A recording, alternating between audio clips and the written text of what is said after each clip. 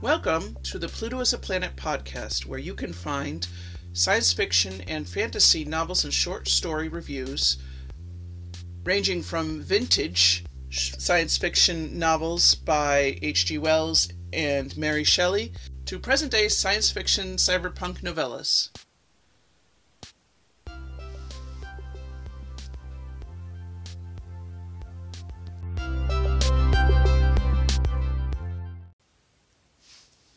Episode 6, Shambleau, written by C.L. Moore.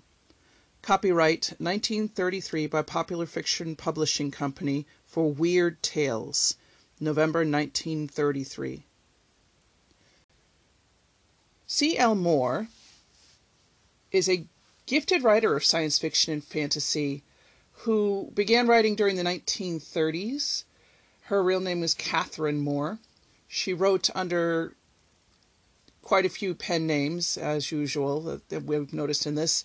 She actually started writing under pen names and under C.L. Moore because she was working for another company, and she didn't want them to know that she was writing science fiction. Her first story was Shambleau, and it was about an adventurer named Northwest Smith, who is basically the first science fiction anti-hero. She wrote quite a few stories that dealt with the adventures of Northwest Smith. He was a rugged soldier of fortune and who travels throughout the solar system. And when you read these stories, you can just tell that this is the template for every other pirate / smuggler anti-hero in any science fiction ever since. So he is the template for Han Solo, for Malcolm Reynolds, for... oh gosh, who am I thinking? I can't think anymore.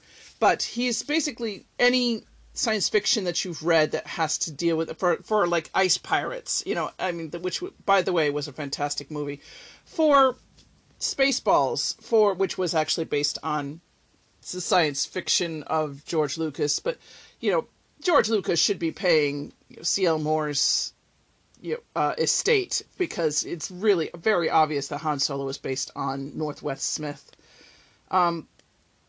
C.L. Moore also was one of the first science fiction writers that had a female heroine.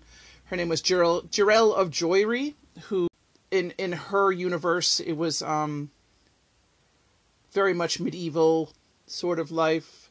The Black God's Kiss was one of the best ones, and I will review that in the future because it's really quite a good one. She's also well known for the short novel No Woman Born, which was published in 1944 and is one of the first stories that dealing with cybernetics, where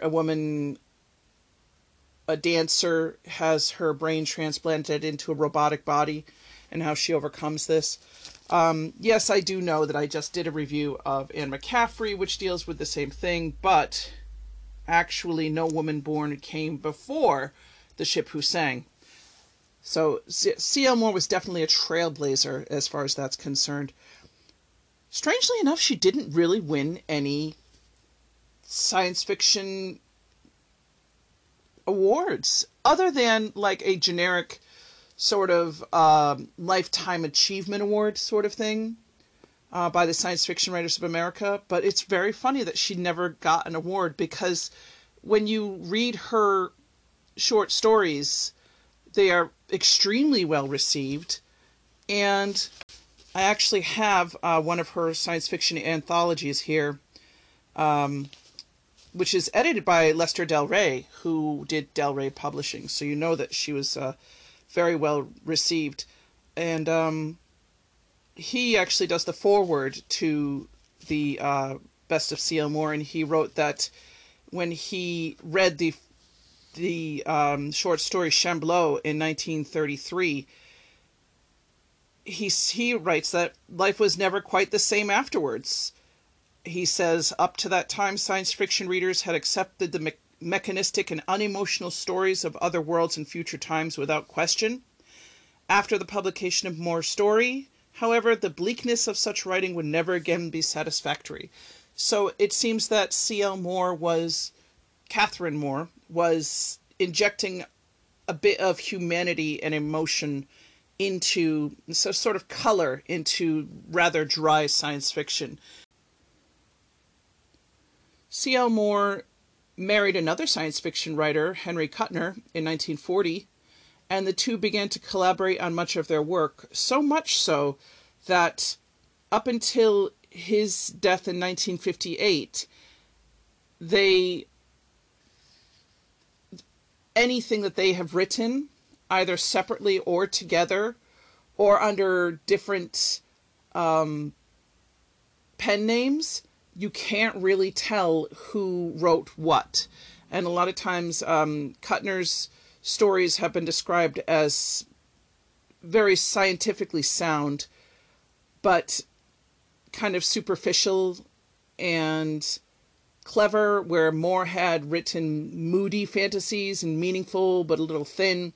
So when they ended up collaborating, he had the scientific foundation and had like the hard fact science fiction writing down, and she had the more emotional science fiction writing down. So it was a perfect pairing of writers. Nobody really knows who wrote what, because oftentimes they wrote they would both sign as authors of the story, or sometimes when you read up on certain stories like Vintage Season, which is a very well-known science fiction story about time travelers coming to view disasters like they are an amusement park. Kind of like a precursor almost to Doctor Who sort of thing. If you think of the Doctor Who episode where they went to be in Pompeii right before Pompeii, explode, right before Mount Vesuvius exploded. She wrote about that back in the I think it was in 1944 that she wrote that story. But Vintage Season has sometimes been attributed to Kuttner, and then sometimes it's attributed to Moore. You can find, different authors listed. But they did write very well together. C.L. Moore did end up writing afterwards, after Kuttner's death. However, she actually didn't write science fiction after that. She actually started writing... she started writing television writing. She did television writing. She did marry again, but to a man named Thomas Reggie. He was not a writer, and she never wrote science fiction again, which was really sad. She did talk about how she might do it, but she actually never went back to science fiction. It's unfortunate. At the end of The Best of C.L. Moore, there is a wonderful footnote that C.L. Moore actually wrote about this story, Chamblot, and I'm going to read it as much as I can. If I get called on copyright infringement, well, they can tell me and I'll take it out.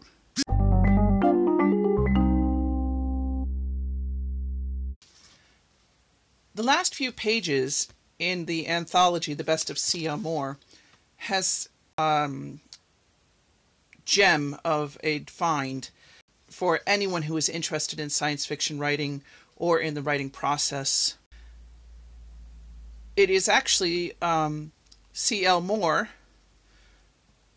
writing a footnote to Chamblot, the story Chamblot, and it's 40 years after she wrote Chamblot, so this was in 1975, and she writes that she was very happy indeed to pass on how she came up with this idea.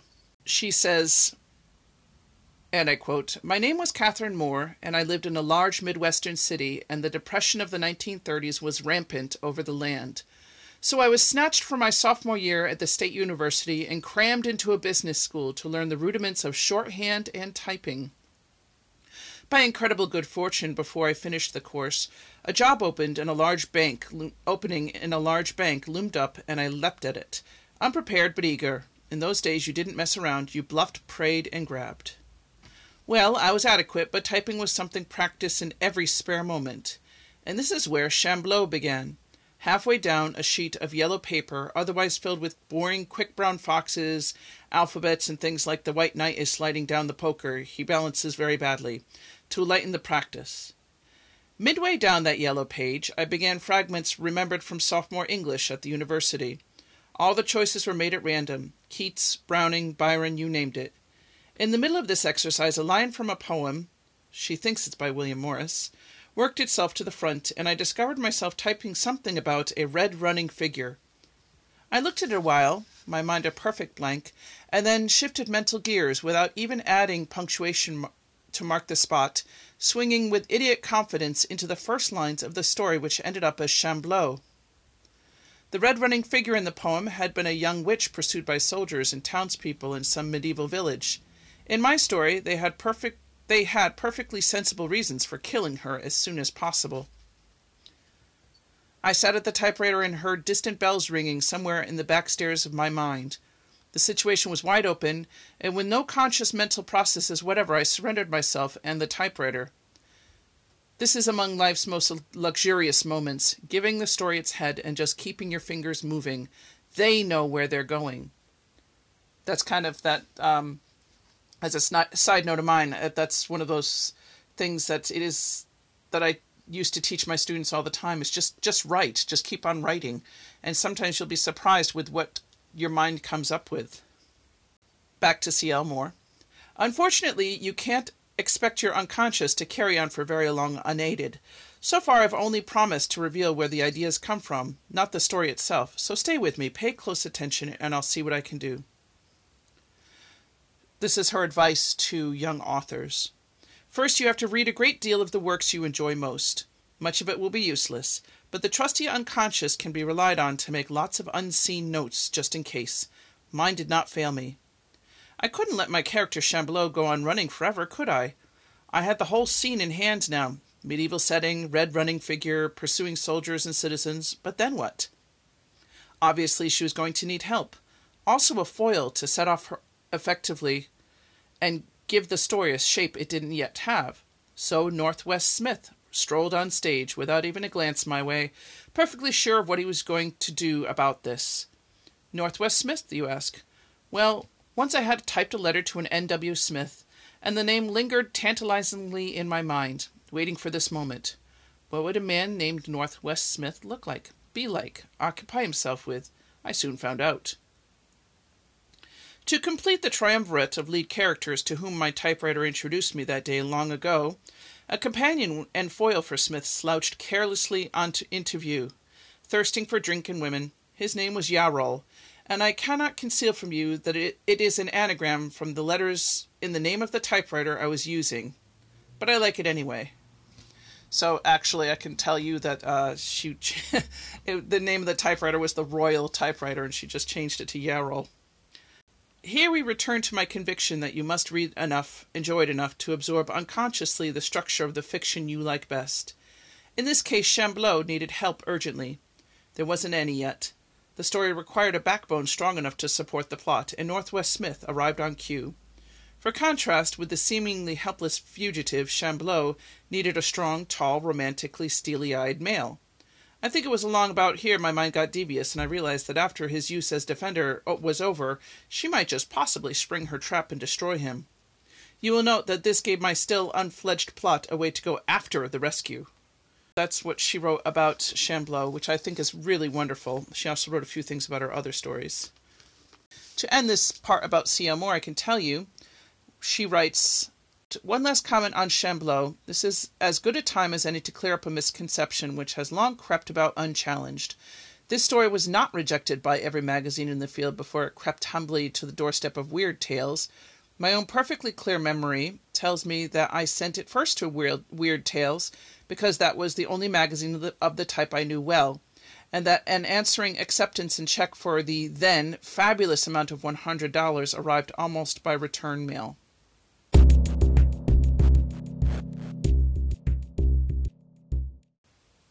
C. Elmore's short story, Chamblot, begins with a witch hunt.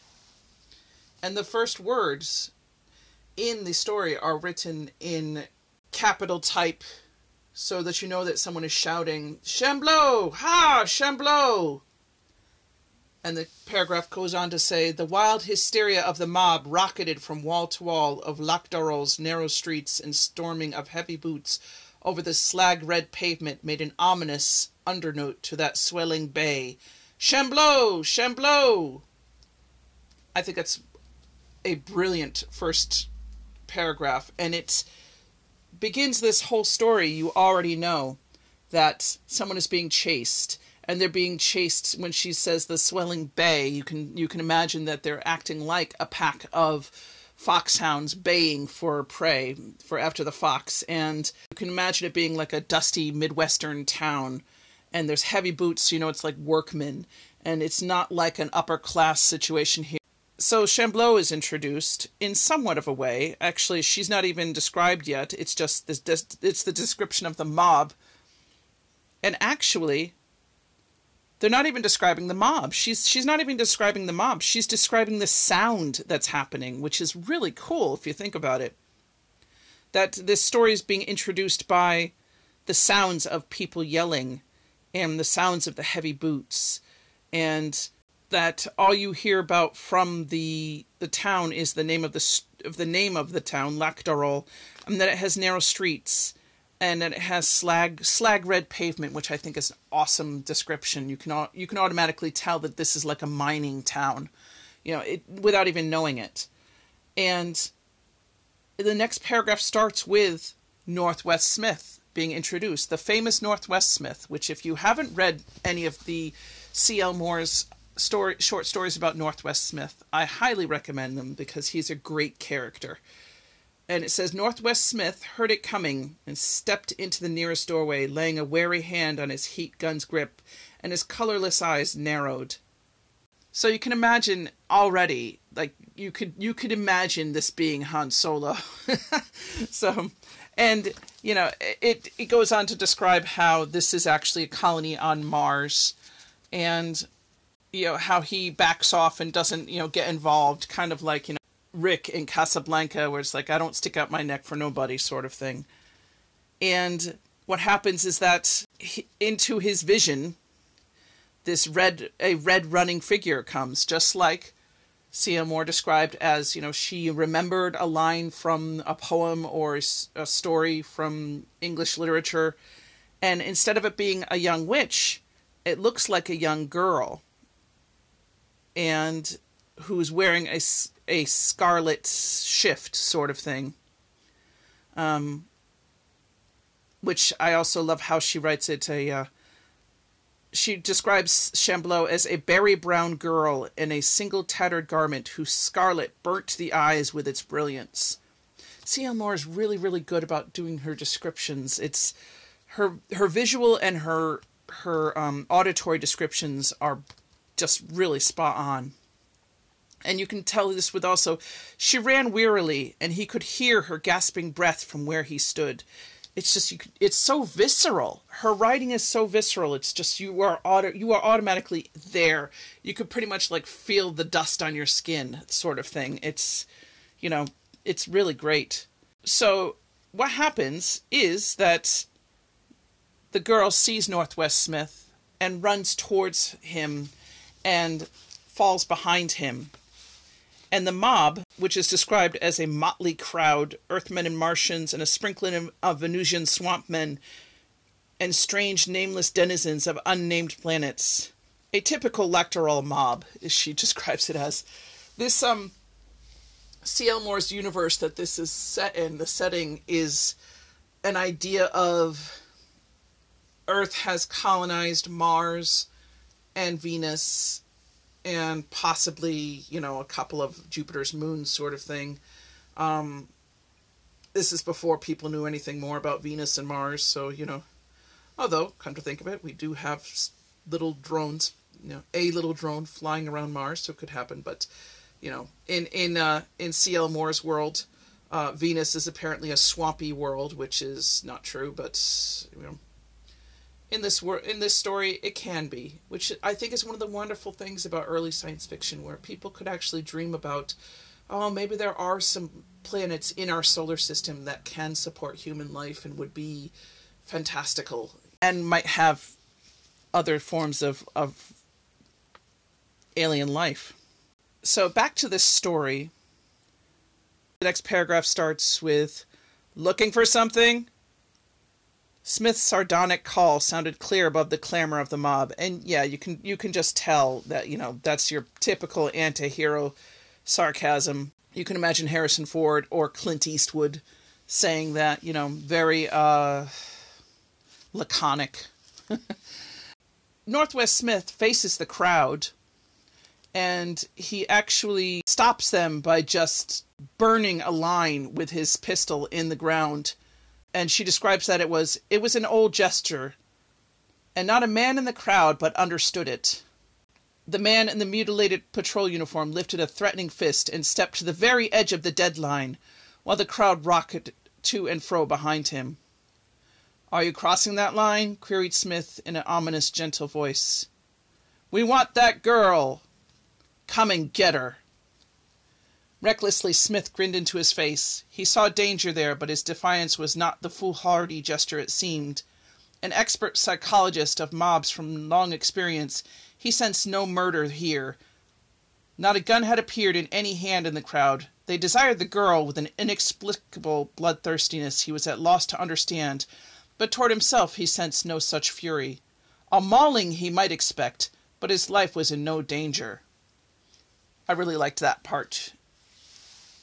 That paragraph too, because it was right in that paragraph she has basically done his entire backstory, where it's like he's this guy who knows how to stop a crowd, and he knows how to read a crowd, and he has been in situations that have been that dangerous enough to actually be able to know when his life is in danger, or when all he really is going to end up happening to him is a beating. And he's the type of guy who he would just be like, yeah, I'll just get a beating. Being like used to the idea of getting beaten up by a crowd and, accepting it and just moving on, knowing how to basically cover his head and vital organs so he doesn't get hurt too much. A person who's been used to trouble, somebody who's been in a gang sort of thing. And he is described as basically a smuggler, a handsome rogue smuggler. He gets worried that it's going to go out of control, and then he says to this crowd, "She's mine, keep back." Then the crowd just basically disperses and says, "Ugh," looks at him with contempt and walks away. Now, this sets up the entire rest of the story, where you know that there's something about this girl that ain't all that right. But basically what Northwest Smith does is he terribly underestimates this girl. I do think sometimes reading this, think to myself, NW, Northwest, why didn't you ever stop and think there might be a reason why these guys were chasing after this girl? If he wanted to be kind to her, he could have, just dropped her off in a safe place and, given her a little bit of money and said, go on your way. But no, instead he takes her into his place and he's just kind of like, okay, well, you can stay here for a couple of days.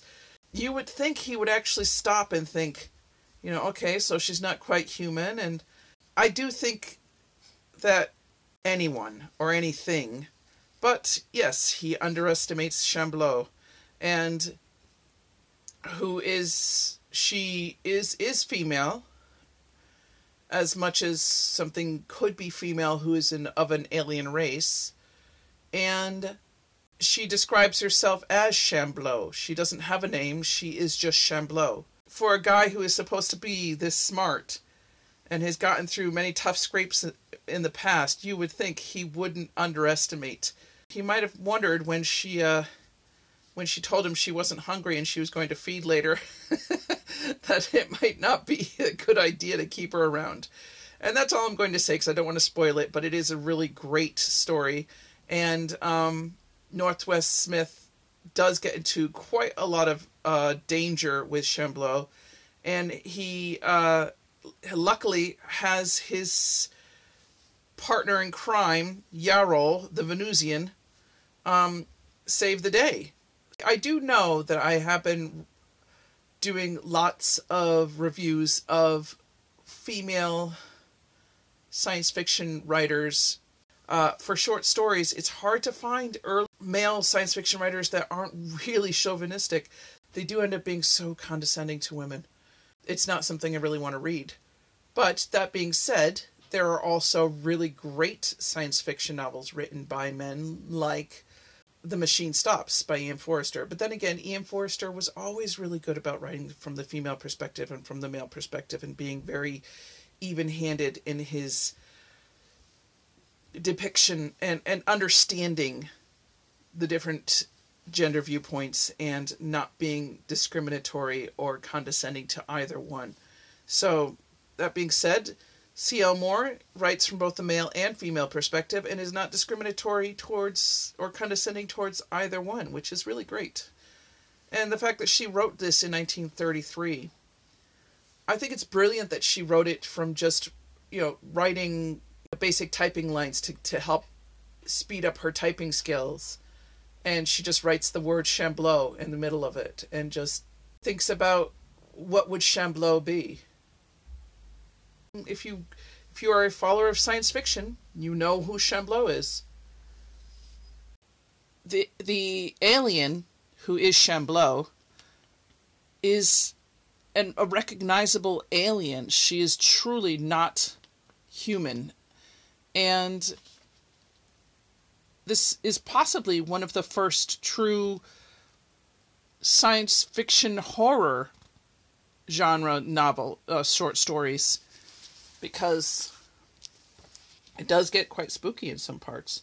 And that hadn't happened either. So, that was my review of Chamblot by C.L. Moore. I hope you enjoyed it. And tune in next time for my next story.